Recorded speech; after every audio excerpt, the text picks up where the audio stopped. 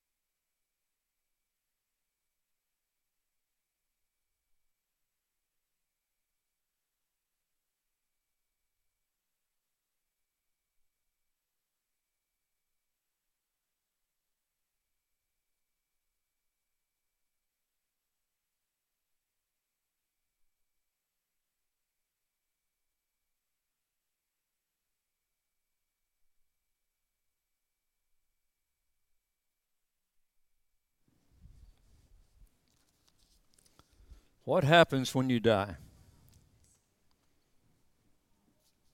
Sad, isn't it? A couple people that are close to right. But for the most part, they had no idea. 2 Corinthians chapter 5 and verse 1. It says, for we know that when this earthly tent we live in is taken down, that means our bodies, we will have a house in heaven, an eternal body made for us by God himself and not by human hands. Verse 2, we grow weary in our present bodies, and we long to put on our heavenly bodies like new clothing. For we will put on heavenly bodies. We will not be spirits without bodies, while we live in this earthly bodies, we groan and sigh, but it's not that we want to die or get rid of these bodies that clothe us. Rather, we want to put on our new bodies so that these dying bodies will be swallowed up by life. Verse 5 says, God himself has prepared us for this. Now, if you keep noticing what he's saying is we, us, he's talking to the church. All right. God will prepare these bodies for us. And as a guarantee, he has given us his Holy Spirit. This is specifically referring to the body of Christ, because the world doesn't have the Holy Spirit. Those who are born in Christ. Verse 6 says, so we are always confident, even though we know that as long as we live in these bodies, we are not at home with the Lord. For we live by believing and not by seeing. The King James says we walk by faith, not by sight. Verse 8 says, yes, we are fully confident, and we would rather be away from these earthly bodies, for then we will be at home with the Lord. Hallelujah. So whether we are here in this body or away from this body, our goal, everybody say our goal. Our goal is to please him. Verse 10 says, for we must all stand before Christ to be judged. We will each receive whatever we deserve for the good or evil we have done in these earthly bodies. Father, we ask now in Jesus' name, God, that you would you would speak truth to the minds of every person that hears this message today, God. Lord, all of the confusion and all of the doubts and all of the questions, Father, we ask, God, that you pierce through all of those, God, like a beam of light, God, and speak truth directly to the spirit and the hearts of people. God, we are not the Holy Spirit. We can't lead. We can't convict. We can't convince. Only your Spirit can do that. God, your word says no man can come to you unless he's drawn by your Spirit. God, I pray today that you draw people by your Spirit. Now, Lord, we're here to declare the truth. And Lord, you said that when people know the truth, that it is the truth that makes them free. God, those that are bound, God, by the chains of sin, Lord, we pray those chains will be broken today. In Jesus' name. Lord, those of us that know the truth, God, may we see the severity of God, and God, the weightiness and the burden of the truth that we carry, the responsibility that we have to be a light to a dying world. Lord, a world that is filled with people that's confused, that are clueless about what is going to happen to them once this life is over. Lord, you've given us this window of time. Lord, you said that our life is like a vapor of smoke. It's here today and gone tomorrow. It's like the grass of the field. Today it's here, tomorrow it's thrown into the oven. And so, Lord, while we have this window of time, Lord, may we use it, God, to draw people to you. In Jesus' name, amen. Now, Paul is writing the letters that he wrote to the church at Corinth. He wrote 2 letters to them. The first one, he wrote the letter to them because of the misconduct that was going on in the church. The city of Corinth is a port city. If you look on a map, you have 2 seas that come together, and there's a little narrow mass of land, and Corinth is right in the middle there. So rather than ships going all the way around the southern part of Africa, they would come to these ports, unload their cargo, carry it by land over to the other port, and load it on the ship and continue on, and they would come right through Corinth. So everything was in Corinth. It was kind of like New York City. You could find everything there, and it's like they never slept. Well, as a result of that, there were many cultures that came to live there, and when they did, they brought with them all of their different ideas and thoughts and religious practices and stuff. And so there were also Jewish people that grew up that were there that grew up learning the Torah and the laws of God. And so they knew what God expected of them. Other people didn't. It's kind of like America. A lot of people that are Americans from your history, we were Judeo-Christians from the origin of our nation. But over the years, we are a nation of immigrants, and people have come here, and they brought all of their different religions and cultures and that, and so it's a melting pot of all those things. Well, Corinth was like that. Paul spent 1.5 years there establishing the church, and after he left, he heard these reports about all of this stuff that was going on inside the church. And so he writes the first letter. It's in 5 divisions. 5 categories. The first one was on the division that was going on in the church. Secondly, he addressed sexual impurity and sexual immorality that was going on among the believers. The third thing he addressed was the pagan practices that was entering the church through how they ate food. The fourth thing was how they worshiped, and then the fifth was the resurrection. In each category, he points out the problem, and as the solution to the problem, he directs them to the gospel. Come on, how many of you know the good news is the answer? And he addresses the solution to the problem by pointing them back to the good news of Jesus Christ. And he shows them but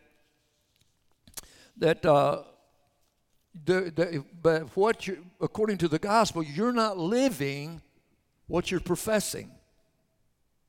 And so he's bringing correction to them. The first one was the division. There was teachers that came in. Paul came in. Peter came through. A guy named Apollos came through.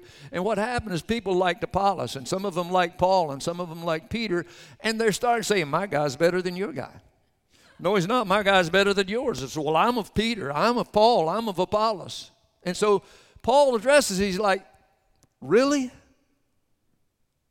Really? Who is Paul? Who is Apollos? Who is Peter? That's not what we're here for, y'all. Come on. I don't know who your favorite minister is, but so what? That's right. It's not about him. It's not about me. He said, Paul said, one waters, the other, one plants, one sows, one waters. He says, but it's God. Come on, it's God that gives the increase. It's all about Jesus. And so he brings correction to that. Then he goes in chapter 5 through chapter 7, and he deals with the problem of immorality, sexual immorality. He said, I'm not there, but it's all better been reported to me that there's a man sleeping with his father's wife. So this guy is having a relationship with his stepmother. And he says, I'm not there, but I've already judged the situation. Not only are you to throw him out of the church, you're to turn him over to Satan for the destruction of the flesh, that his soul might be saved. All right, so he dealt very directly with that, and other sexual immorality. He said, you're sleeping with temple prostitutes? Prostitutes in the temple?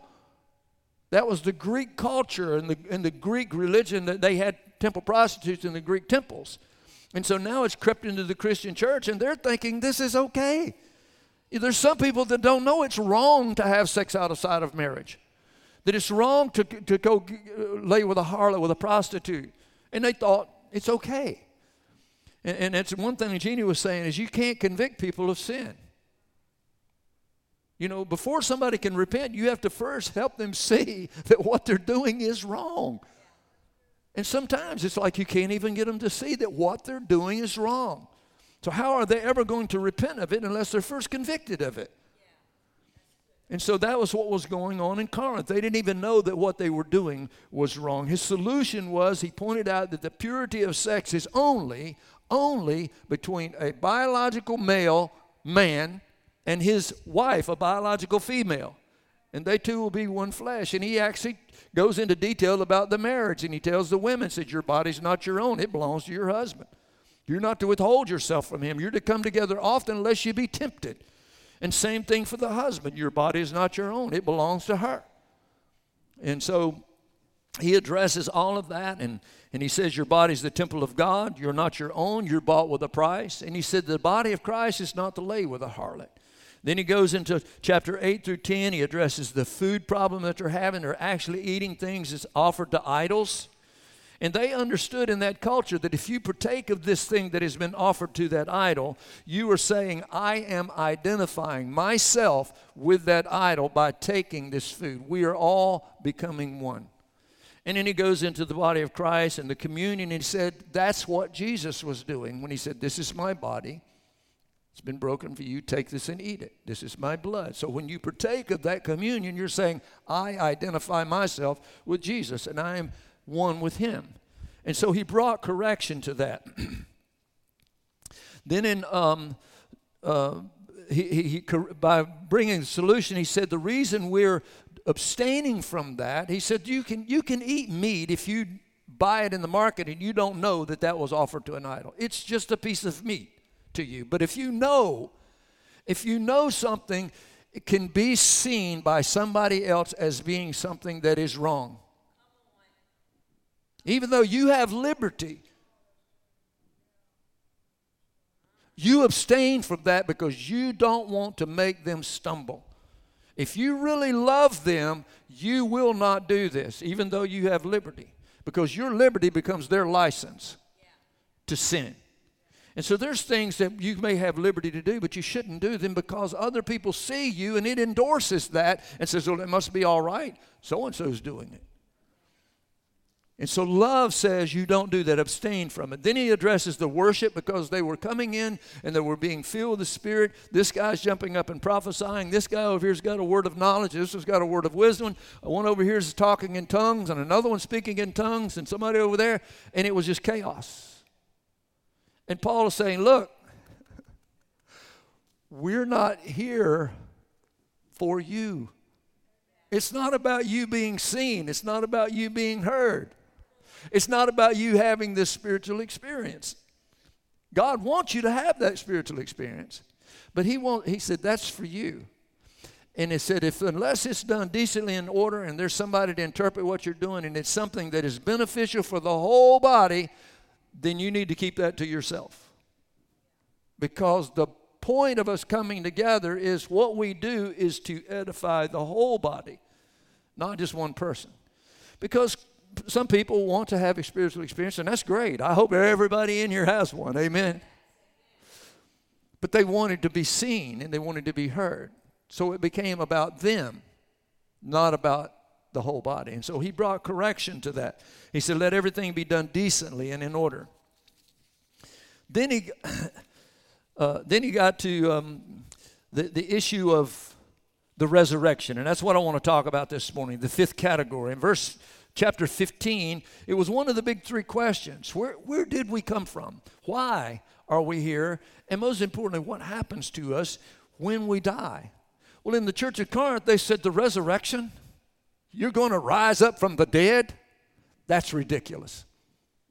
Nobody does that. And so Paul addresses it, said, if Christ be not risen, then everything that we're doing is in vain. Our preaching is vain. Look at it with me. I'm going to read some verses here. Stay with me. Are you with me? Say amen. 1 Corinthians 15, verse 12, it says, now if Christ is preached that he has been raised from the dead, how do some among you say there is no resurrection of the dead? But if there's no resurrection of the dead, then Christ is not risen. And if Christ is not risen, then our preaching is empty, and your faith is also empty. Yes, and we are found false witnesses of God because we have testified of God that he raised up Christ whom he did not raise up, if in fact the dead do not rise. Verse 16, for if the dead do not rise, then Christ is not risen. And if Christ is not risen, your faith is futile. You are still in your sin. Then also those who have fallen asleep, meaning those who died in Christ, they've perished. Some of the people on this video said, well, it's over. You just go back to dust. Verse 19, if in this life only we have hope in Christ, we are of all men most pitiable. Then skip down to 39. He says, all flesh is not the same flesh. But there is one kind of flesh for men. There's another kind for animals, one for fish. There's another for birds. Verse 40 says, there are also celestial bodies and terrestrial bodies. But the glory of the celestial is one, and the glory of the terrestrial is another. And there's one glory for the sun, and there's a glory for the moon, and there's a glory for the stars. For one star differs from another star in glory. So also is the resurrection of the dead. The body is sown in corruption. It is raised in incorruption. It is sown in dishonor. It is raised in glory. It is sown in weakness. It is raised in power.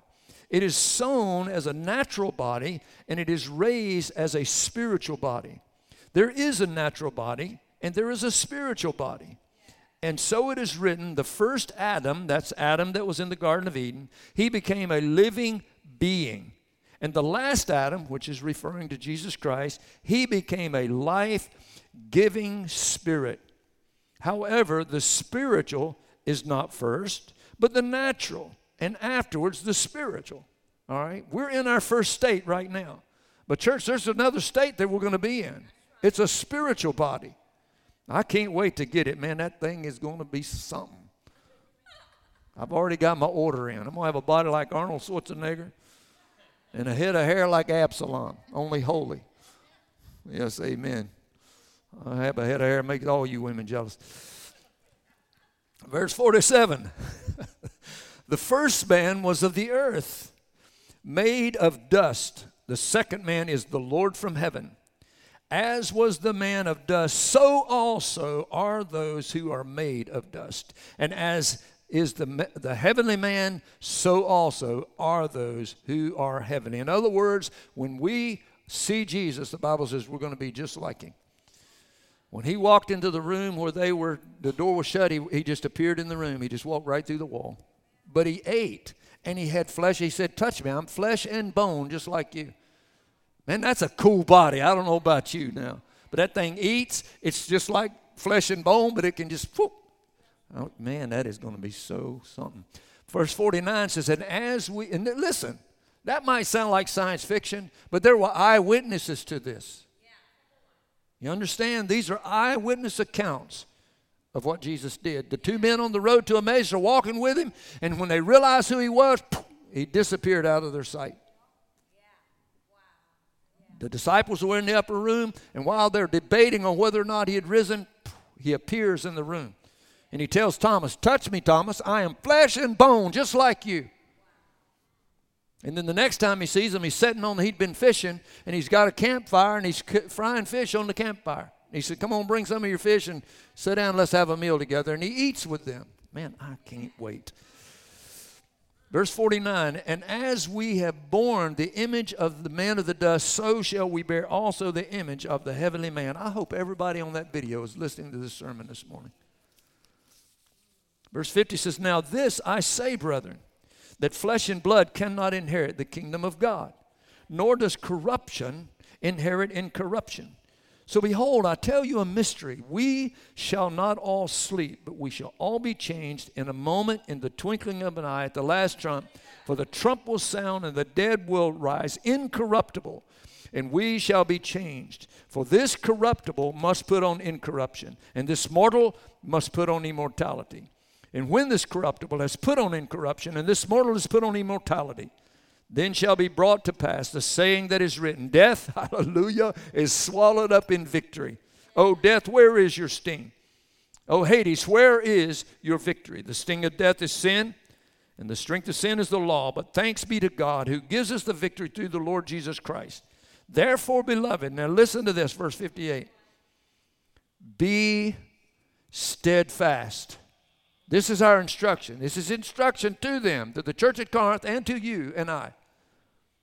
Be immovable, always abounding in the work of the Lord. Let me say that again. Always abounding in the work of the Lord, knowing that your labor is not in vain in the Lord. So he writes to them and brings correction to all his chaos and confusion that was in the church at Corinth. Then he leaves and he gets another report. There's been some false teachers come in, Paul. And they've got the church of Corinth turned upside down again. And they're making you a point of ridicule. They're saying that you're fickle, you're proud, you're not even impressive in how you look. Come on, it's not right to make fun of the way people look. We can't help that, can we?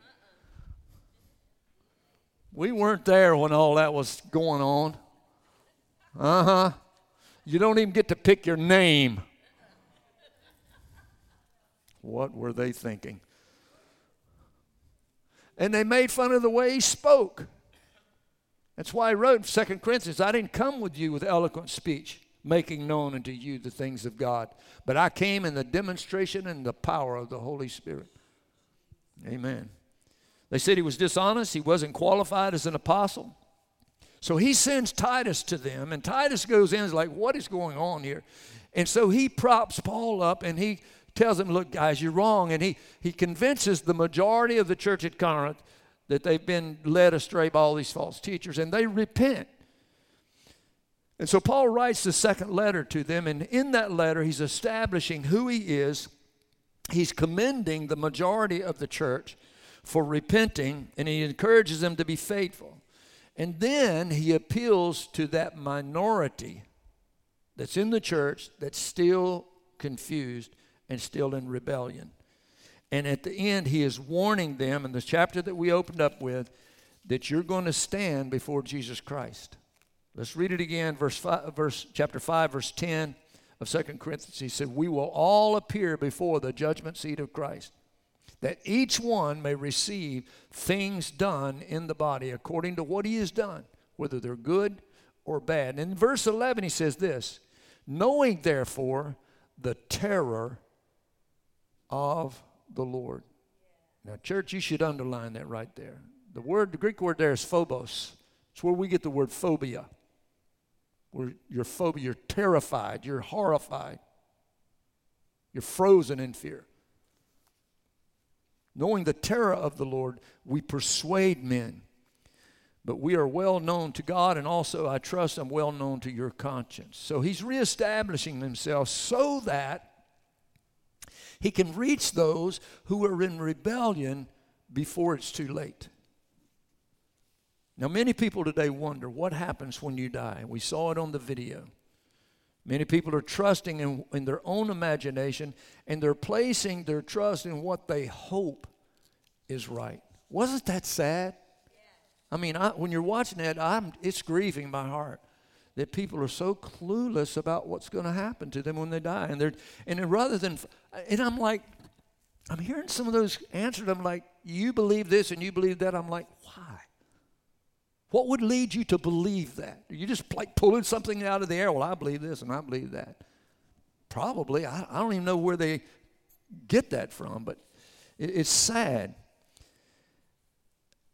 They're placing their hope in what their trust in eternal future and what they hope is right. Hebrews 10 verse 30 says this, for we know him who said, vengeance is mine, I will repay, says the Lord. And again, the Lord will judge his people. It's a fearful thing to fall into the hands of the living God. And he's referring to the earlier verses in chapter 10 of Hebrews of believers. Again, he's talking about the church here. He's not talking about people that doesn't know anything about God. These are people that are born of his Spirit. Because he says in Hebrews 10:26, if you sin willfully after you've come to the knowledge of truth, there remains no more sacrifice for sin, but a certain expectation of the fiery indignation which shall devour the adversary. He said when they sinned under Moses' law, they were stoned to death under 2 or 3 witnesses. Come on, if you messed up under Moses' law, they just stoned you to death.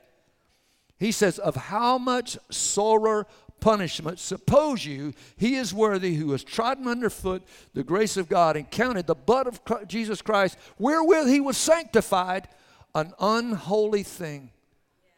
So he's rebuking the church in Hebrews 10 because they're sinning willfully and deliberately, and he's like, do you realize what you're doing? God's going to judge his people.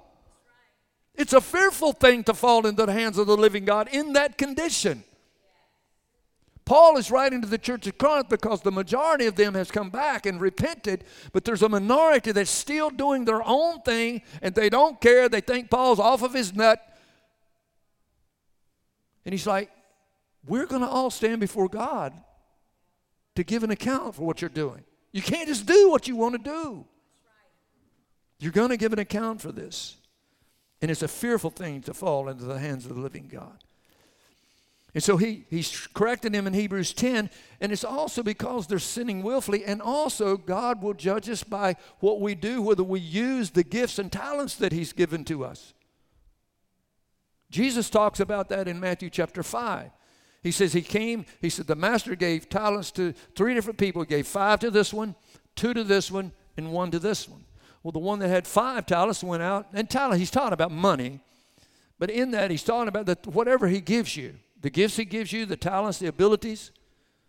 When he gives it to you, the one that had 5 went out and made 5 more. The one that had 2 had made 2 more. The one that had 1 went and hid it. Matthew 25, verse 24, look at this.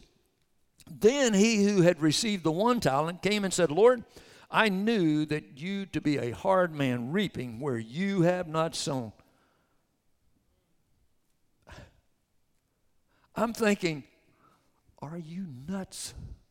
You're talking to Jesus. And you're saying, look, I'm the one who went and sowed this, and you're the one getting all the benefit from it. That's what he's saying. You didn't do anything. I'm doing all the work. What are you getting upset about? Are you hearing this? He said, you gather where you have not scattered seed. And I was afraid, and I went and hid the talent in the ground. Look, you have what is yours. I didn't take anything from you here. You can have your talent back. But his Lord answered him and said, you wicked and lazy servant. You knew I reaped where I had not sown and gathered where I have not scattered seed. So you ought to have deposited my money to the bankers, and at my coming I would have received back my own with interest. So take the talent from him and give it to him who has 10 talents. Verse 29, for to everyone who has, more will be given, and he will have abundance. But from him who does not have, even what he has will be taken away. And cast the unprofitable servant into outer darkness. There will be weeping and gnashing of teeth. Church, I don't know about you, but there's something right there that just goes, ooh, when I read this stuff. Huh? Am I by myself in that? Lord help me. There's a judgment coming. What happens when we die? I can tell you what's going to happen. There's a judgment coming. For those that's faithful, Jesus said in John chapter 14, let not your heart be troubled. I want to be in that group right there, amen. Let not your heart be troubled. You believed in God, believe also in me. My Father's house, there's many mansions. If it were not so, I would have told you. I'm going to prepare a place for you, and where I go, I'm going to come and receive you into myself, that where I am, there you're going to be also. See, Jesus wants to walk with you. I'm talking about in what happens after, right now. Jesus wants to walk with you. That where he is, there you are. I had a vision of that one time. A literal vision of it. There was a place, Bob McClellan used to be a board member in our church, and he took me up to Bath County, Virginia. I mean, it's mountains like that, you know, and we were black powder hunting, and he said, where are you going to hunt, Pastor? I said, I don't know. I said, but before the day's over, I'm going to be on the top of that mountain right there. I just want to go up. I want to go up on top of that mountain. It was a big hog, what I call a hogback. It was real sharp like that. And I climbed. I was jumping deer all over the place on top of the mountain. If you hunt, they bed on the top of the ridges in the daytime, and they come down and feed at night, just so you know. So anyway, I made it up there, and there was a path down the center of that ridge on top of that mountain that looked like a highway. It was that deep and that wide where deer had been walking up and down through there. And I'm like, well, I know where they go. And I climbed up on this big old rock, and the wind was blowing up from the other side, and aren't cell phones great? This was back in the flip days. I flipped my cell phone up and called Jeannie. I said, you will never guess where I'm standing right now. But anyway, in this vision, I saw myself walking down that path. And beside me, out of the peripheral vision, I could see a man dressed in a white robe. And just in my heart, I knew that it was the Lord. Not a word was spoken. And as we walked, we're just walking down that ridge in my mind, I could see what I described as angelic beings lining up on both sides of that pathway. And as we walked by, they would go like this. As we walked by. And Jesus was picking up rocks and throwing like this and sticks, and he knelt down, and he's showing me something. Not a word was spoken, but I understood he's walking with me and talking with me and teaching me. Church, that is a description of every person in this room. That's the relationship that Jesus wants to have with you. Not just about what happens when we die. I'm talking about right here and now. He wants a relationship with you. Revelation 21 verse 6 says, and he said to me, it is done. I am the Alpha and the Omega, the beginning and the end. I will give of the fountain of the water of life freely to him who thirsts.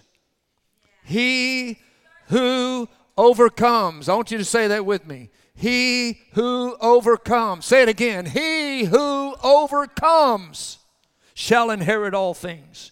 And I will be his God, and he shall be my son. But the cowardly, the unbelieving, the abominable, murderers, sexually immoral, sorcerers, idolaters, and all liars shall have their part in the lake which burns with fire and brimstone, which is the second death. You say, why are you preaching this, Pastor? Well, a couple of weeks ago, I told you about an event that was going on in our neighborhood. It was a demonic gathering. They were dancing around fires and summoning spirits, and they were doing all this New Age stuff and Wicca and that kind of thing. And Gene and I stood and just took authority over that, because the Bible tells me whatsoever things you bind in earth, they're bound in heaven. Whatsoever things you loose on the earth, they're loosed in the heavens. I understand that to mean whatever you do in the natural realm, God does in the spirit realm. And so we just bound that. But in my heart, I grieved for those people, because I didn't see them as evil people. I saw them as hungry people. They're searching. They're looking for something, and they don't even know what they're looking for. They're kind of like some of the people on here. They don't know. And some of them, they stick their head in the sand, and I just don't even think about it. And others like, what? Where did I come from? Why am I here? And they're searching, and it just grieved me. And as I was thinking about it, because I'm in my prayer closet. My shop is my prayer closet. I'm out there, and I'm praying, I'm meditating. And I remembered I had a flashback in my memory of a relative that came to see us when I was about 13 years old. And I remember going with him, and right in the shadow of the church where my dad pastored, there was a group of men in the community, and they were totally unchurched. They thought church was a big joke, and pastors and Christians were all a big joke, because they'd like to drink and chase women. And so they took a store, and they brought a pool table in there and set up a pool table and was selling beer and stuff. Well, I love to shoot pool, and I'm a 13-year-old kid. I care less about the beer. I just want to go down there and shoot pool. You know, so I went down there a couple times and shot pool. I didn't dare let Daddy find me down there. But my older relative came, and him and another relative, I'm not going to call their names because some of their family may hear, and I don't want to embarrass anybody, but they went down there, and I'm like, all right, well, I shoot pool. They're shooting pool. It's not a big thing. But then they started drinking, and then they started gambling and shooting pool for money. And I'm like, you know what? You're in the shadow of my dad's church. What you're doing and what I was doing is an insult to my dad. Now, I watched that person's life. They're dead now. They've been dead for about 10 years, that person. His older brother died in an accident 55 years ago. Now, I'm nobody's judge, and you're nobody's judge. We can't say who goes to heaven and who goes to hell. Only God says that. But according to what I see in Scripture, to the best of my understanding, he's not in heaven. And if, in fact, he's in hell, he's been there for 10 years. His older brother's been there for 55 years, church. And the reality of that hits me every once in a while. I'm like, he will never leave there, ever. Ever. Ever. There is no parole. You don't get to the end of this. Once you're there forever. I mean, this should wake people up. I don't know what will if this doesn't. Jesus said the path of destruction is broad. Matthew 7:13. Enter the narrow gate, for wide is the gate and broad is the way that leads to destruction. And there's many who go in by it. But narrow is the gate and difficult is the way which leads to life, and there's only a few who will find it. Isaiah 5 verse 14 says, therefore hell hath enlarged herself and opened her mouth without measure. In their glory and their multitude and their pomp, and he that rejoiceth shall descend into it. Church, it should grieve us that again, I'm nobody's judge, but unless those people on that screen that we saw doesn't learn the truth about Jesus Christ, they will go there. That should alarm us. Because you're either going to be right or wrong when it comes to eternity. There's no such thing as being almost right. You're right or you're wrong. What happens when you die? One of the men on the video said, quote, "I don't believe we will maintain the ability to have a conscious awareness of ourselves." And I want to say, sir, why do you believe that? Why would you believe that?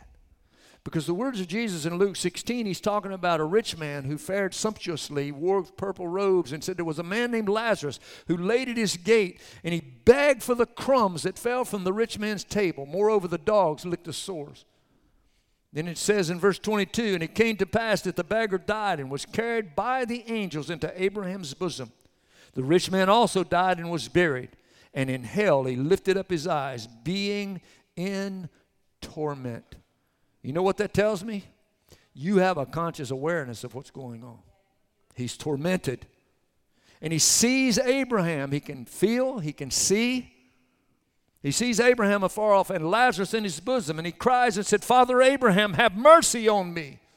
And send Lazarus to dip the tip of his finger in water and cool my tongue, for I am tormented in these flames." I'd love to set that man down and say, "Sir, do you understand? Jesus is not telling a parable here." Jehovah's Witnesses, they don't believe in hell, and they say that's a parable. That, to my Jehovah's Witness friend, I love you, but that's not a parable. In no parable did Jesus ever call anybody by their name. He named Lazarus. He named Abraham. They say, well, he didn't name the rich man. That's because he will say to them who have walked in iniquity, "Depart from me, I never knew you." I don't call you by name.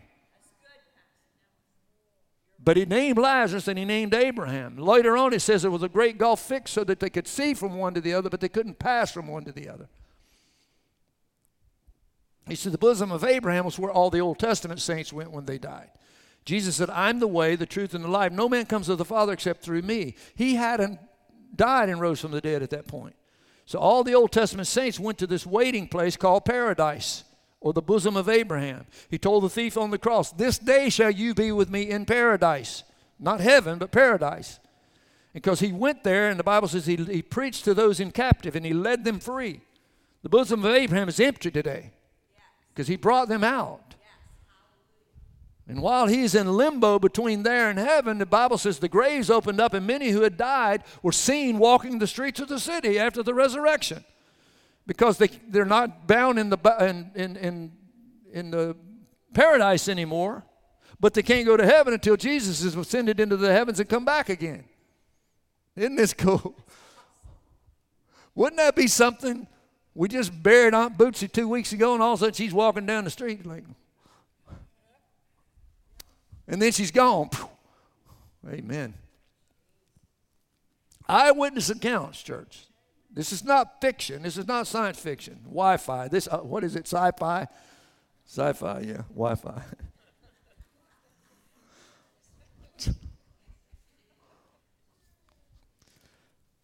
Church, if we're to believe the Bible, then we believe that death is the end of life right here. But it's the beginning of an eternal destiny, either in heaven or in hell. The Bible says to be absent from the body is to be in the presence of God. Jesus said, "I'm going to prepare a place for you." And you have to decide, do you believe the Bible to be the absolute truth? It's a decision that I made long, long ago, and I stake my eternal destiny on what that book says.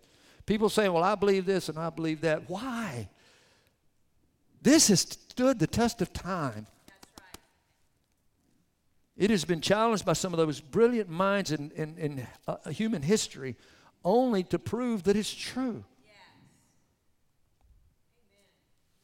I believe that it's given by the inspiration of God. God inspired those men to write that.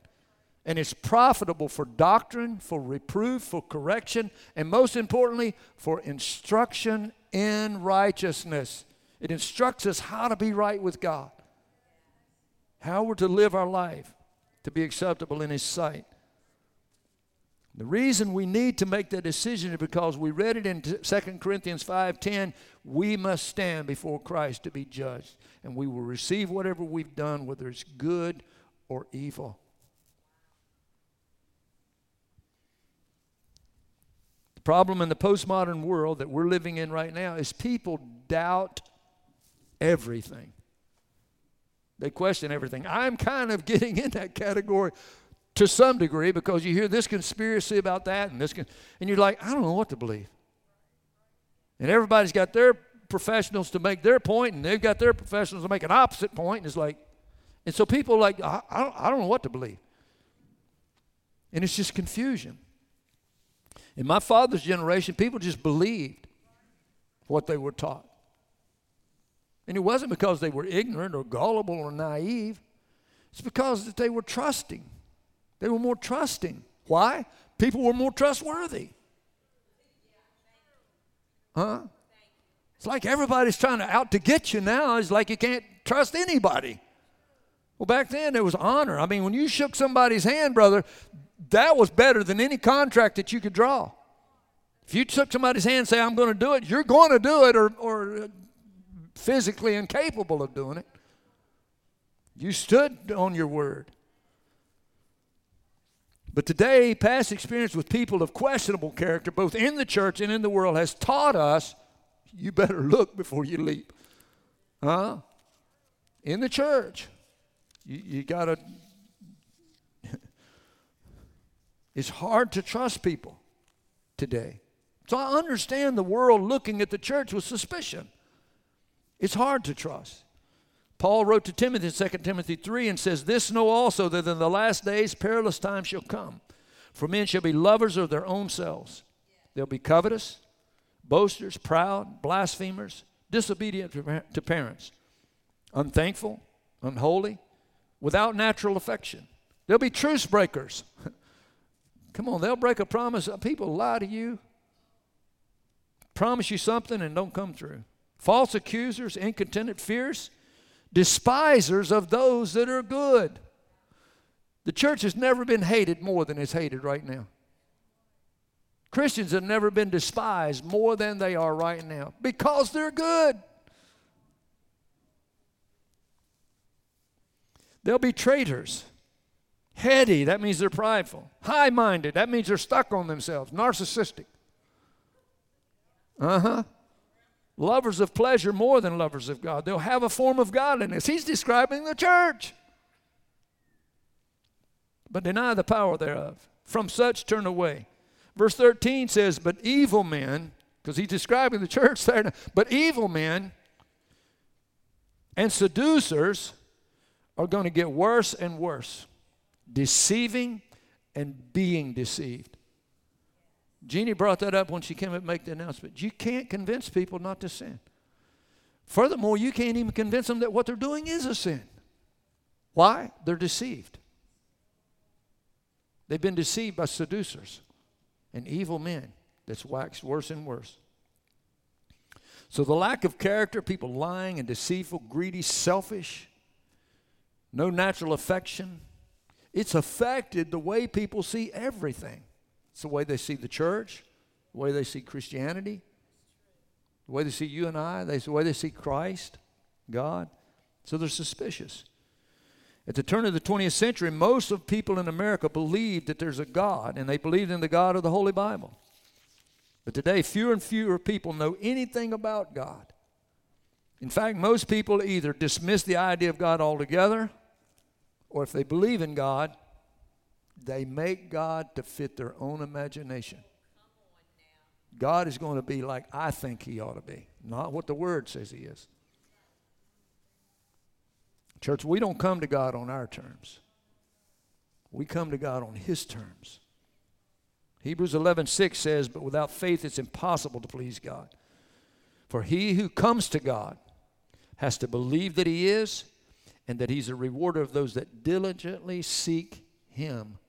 We've got to seek God for what he is, not for what we make him. See, a lot of times we make God like a vending machine or a convenience store. Show that clip. Let's get an idea of what I'm trying to say here. This is how people see God.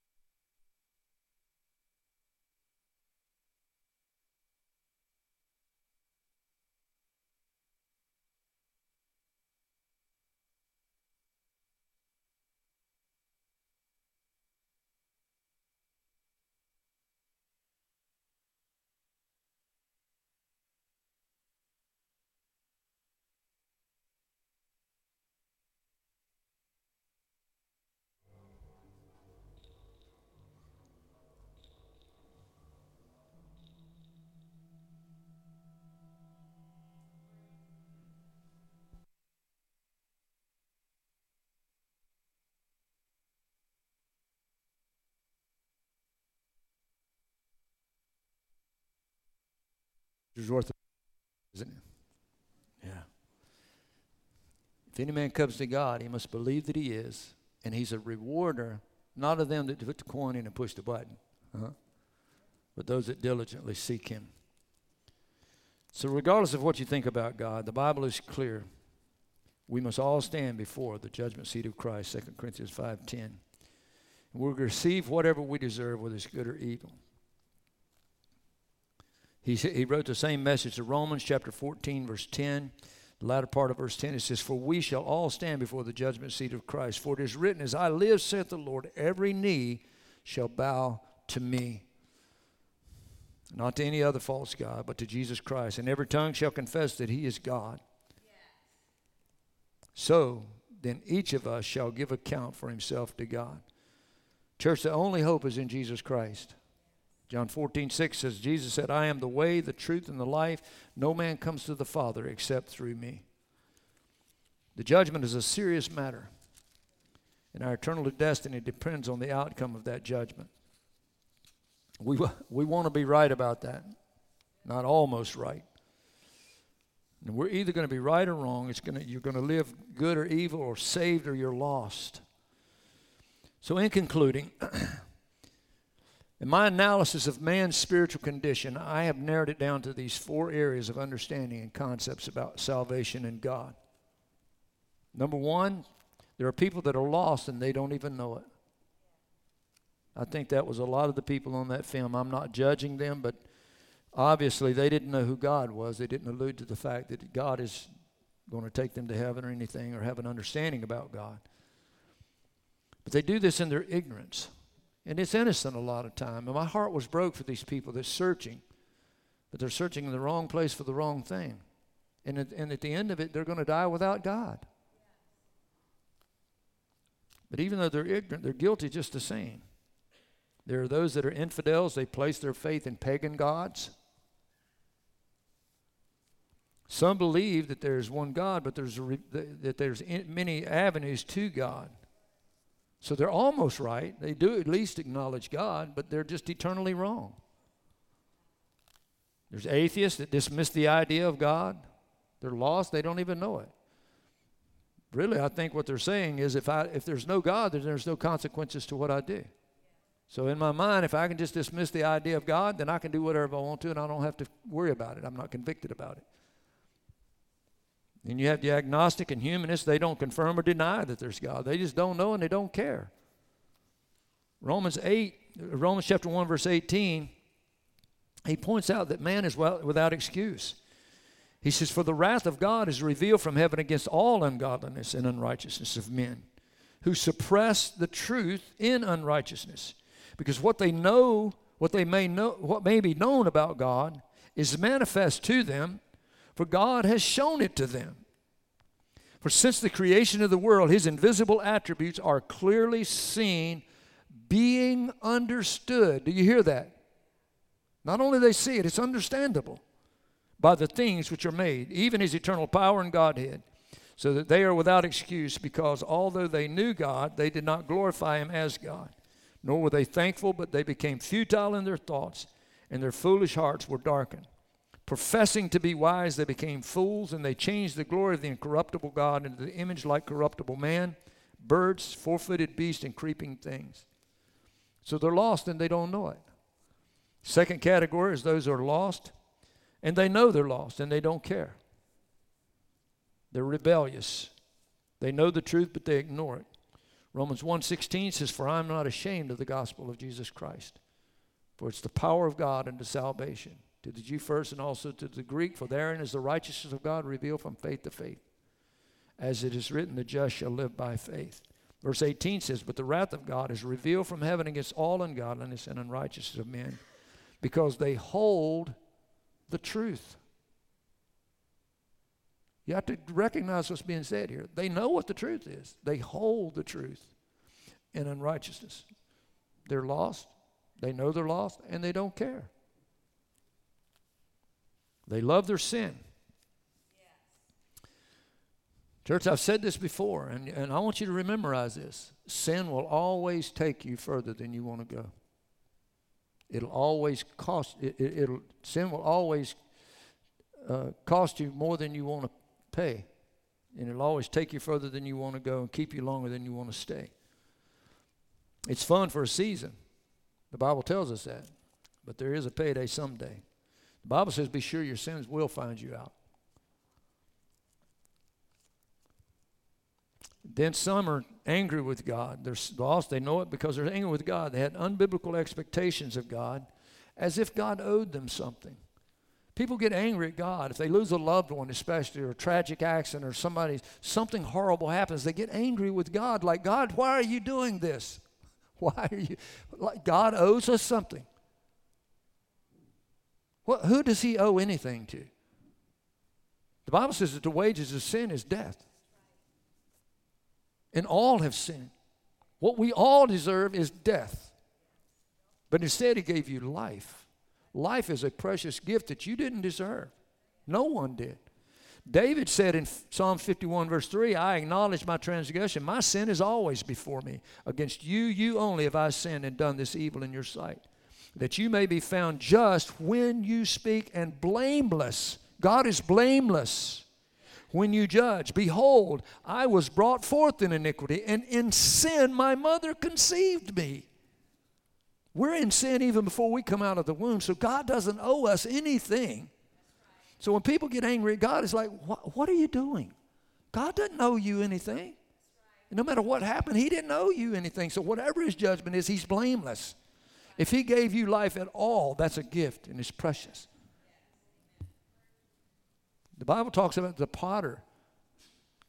The clay doesn't say to the potter, why have you made me thus? Is it not in the power of the potter's hand to make the vessel the way he chooses? He makes one vessel of honor, another of dishonor. He's the potter. He makes it however he chooses. So people are rebellious. They love their sin. They're angry with God. Or maybe they're hurt by a brother or a minister. And they reject God. Then the third category is those that are lost and cleansed, but they return to their filth and their stench. They've known the way of salvation, but they return back to it. 2 Peter 2 says, for if after we've escaped the pollution of the world through the knowledge of the Lord and Savior Jesus Christ, we're again entangled and overcome, so the latter end is worse than the beginning.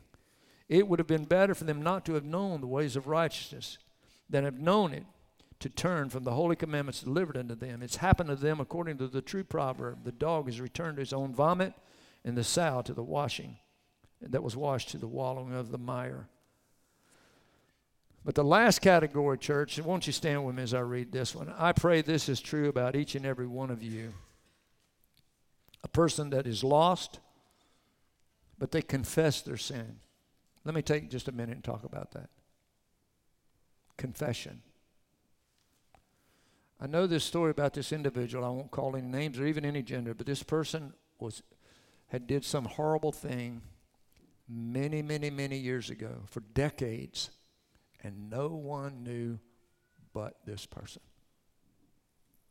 It was a secret that they wanted to keep from the world, hoping and praying and fearing no one would ever find out.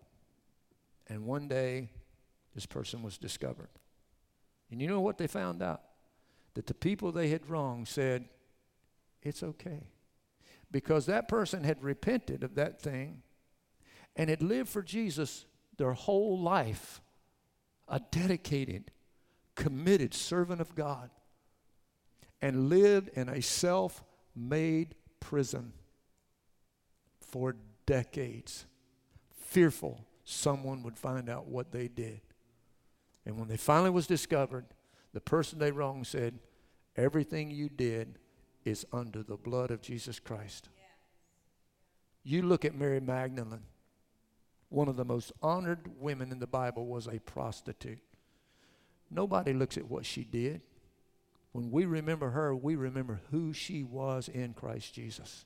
She was one of his most faithful followers, a woman of honor. Church, the Bible says, confess your faults one to another, that you can be healed. Because the thing about it is, no matter how bad it is, once it's out there, you don't have to hide from that anymore. Satan can't use that as a prison to hold you any longer. because you put it under the blood. The Bible says we have an advocate with the Father, Jesus Christ, and he's righteous, and he's faithful, and he's just, and he will forgive that sin, and he will cleanse you from all unrighteousness. Carried that thing all those years and healed by confession. People that are lost and they recognize their sin. I pray today that God will convince people of their sin. You can't convince them that what they're doing is wrong. Only the Holy Spirit convicts. I pray the Holy Spirit convicts them that I've made excuses for this, I've covered it up, I've defended it, but I know in my heart this is wrong. And then confess it. I was wrong. I was a sinner. And then you repent from it. Repent just means you turn from it. Don't do it anymore. When the woman was brought with the issue of, caught in adultery, he said, "Where are your accusers?" She said, "They're gone, my Lord." He said, "Neither do I condemn you. Go and sin no more." He wasn't saying what you did was okay. He acknowledged it was wrong. And he's telling her, don't do that anymore. Repentance means just stop doing that. Don't do it anymore. The category in my understanding of salvation in God is people that know they're lost, they confess their sin, they repent, and they overcome by walking steadfast and faithful, serving God for the rest of their life. That's the group I want to be in, church. That's the group I hope each and every one of you are in. I want to be like Stephen when he was stoned to death and he said, "I see the heavens open and I see Jesus standing on the right hand of the throne of God." I love that story because the Bible says Jesus is seated on the right hand of the Father. But when Stephen saw him, he stood to his feet to welcome Stephen into the kingdom. Wouldn't you love? Whew. When you walk in, Jesus is sitting and he sees you walk in and he stands up. And he says like to the servant, "Well done, my good and faithful servant. You have been faithful over a few things. I'm going to make you master over many things." Man, I hope and pray that we all hear those words one day.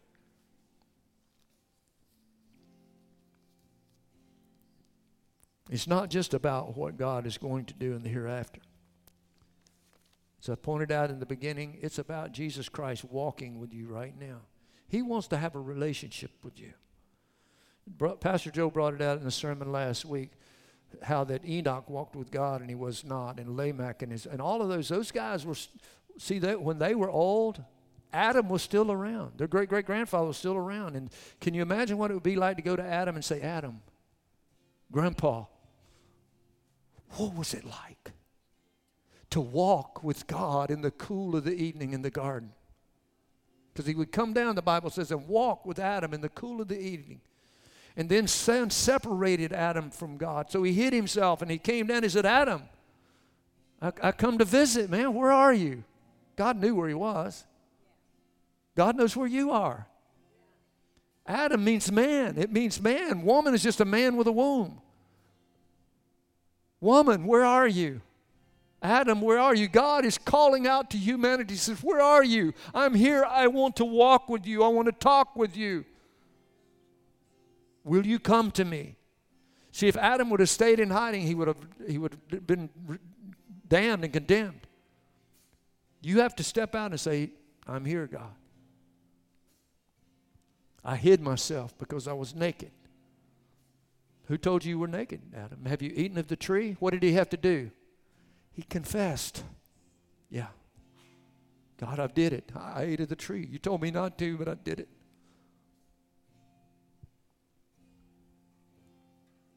Woman, what have you done? "Well, I did it too, yeah. The serpent beguiled me." God cursed the serpent. He cursed the woman. He cursed man, but he didn't leave them there. The Bible says he went out and made coats of skin. He shed blood to cover their sin. And it was a type and a shadow of what God is going to do. He took a perfect lamb, the Son of God, and his blood was shed so that our sin not only would be covered, but removed. Church, I'm so glad that I can stand here today and say my sin has been washed away. I've been cleansed. And it breaks my heart to see people, when you ask them, what's going to happen to you when you die? And they have no idea. And they don't know that God has made a way for you to be free from the sin that's going to take you into an eternal hell. You don't have to go there. God has made a way. That is the good news. Through Jesus Christ, who wants to save you, give you a future and eternity in heaven with Him. And not only that, but while we journey on this earth, you can't lose. Because He walks with you and talks with you. How many of you have a relationship with Jesus Christ where He walks with you and He talks with you? Let me tell you, all of you, you just don't know it. It's like that vision I saw. He's walking right there and He's calling out to you. We need to start listening. And He reveals things. Thursday night we had the one service here. Somebody got up and prayed. I believe it was Abram. He got up and prayed, and he was praying about the No Fright Fun Night, and he repeated what I've said. God owns 365 days out of the year, every one of them. We don't back off a single day and give it to the devil. October the 31st belongs to Jesus. 365 days and 6 hours to be exact. All right? All belong to Jesus. And when He said that, I'm standing in the back, and I'm like, God, You own every single day. And this is a day that the Lord has made, and we'll rejoice in it. And this scripture came to mind, all right? What is that? Why did this scripture come to mind? He's walking right there. And I heard that, and God said, from the rising of the sun to the going down of the same, the name of the Lord is to be praised. And I'm like, yes, that's Psalms 113, verse 3. From the rising of the sun to the going down of the same. The sun rises every day, church. It sets every day. Every day, from the rising of the sun to the going down of the same, the name of the Lord is to be praised. And I heard that in my spirit, and I'm like, well, what do we stop praising when the sun goes down, God? Because that's the way me and the Lord, I'm like, why does it say when the sun goes down? I'm like, what do you go take a nap, God? I mean, I didn't say that, but I'm thinking, why didn't it say from the rising of the sun to the rising of the sun, the name of the... And then I heard, well, you remember Paul and Silas in the Philippian jail? And actually somebody else made mention of that in their prayer. Because I'd already heard that in my spirit. Paul and Silas in the Philippian jail, and they're praising God. And at midnight, the earthquake came and shook the jail doors open wide and set his captives free. And then I remembered the disciples. He told them to go to the other side, and they're in the storm of the sea. And at midnight, they saw Jesus coming to them, walking on the water. And I heard the Lord say, I work the midnight shift too. Huh? That's the relationship God wants to have with you now. And I got up and encouraged the body. God works the midnight shift no matter what you're going through. No matter what you're facing, God is on the job. That's the relationship He wants you to have with Him. And so every person that's hearing this, if you don't know Jesus Christ and you've never confessed your sins, give your life to Him. All you can do is just say, God, I know that I've sinned. I know I have. And God, I'm sorry. The Bible says if you come to Him with a contrite spirit, contrition just means you regret what you've done. You're sorry about it. And a broken heart, He will in no wise turn away. So you say, God, I know I've sinned. I'm sorry. Will you forgive me? Just like that, you're washed clean. Bam. Yes. And then He'll say, go and sin no more. And to help you overcome that, I'm going to walk right there with you. Not only that, but I'm going to put my Spirit in you. To convict you, to guide you, to teach you. And if you ask me, I will even empower you with the power of the Spirit to be a witness to me, both in Jerusalem, Judea, Samaria, and the uttermost parts of the earth.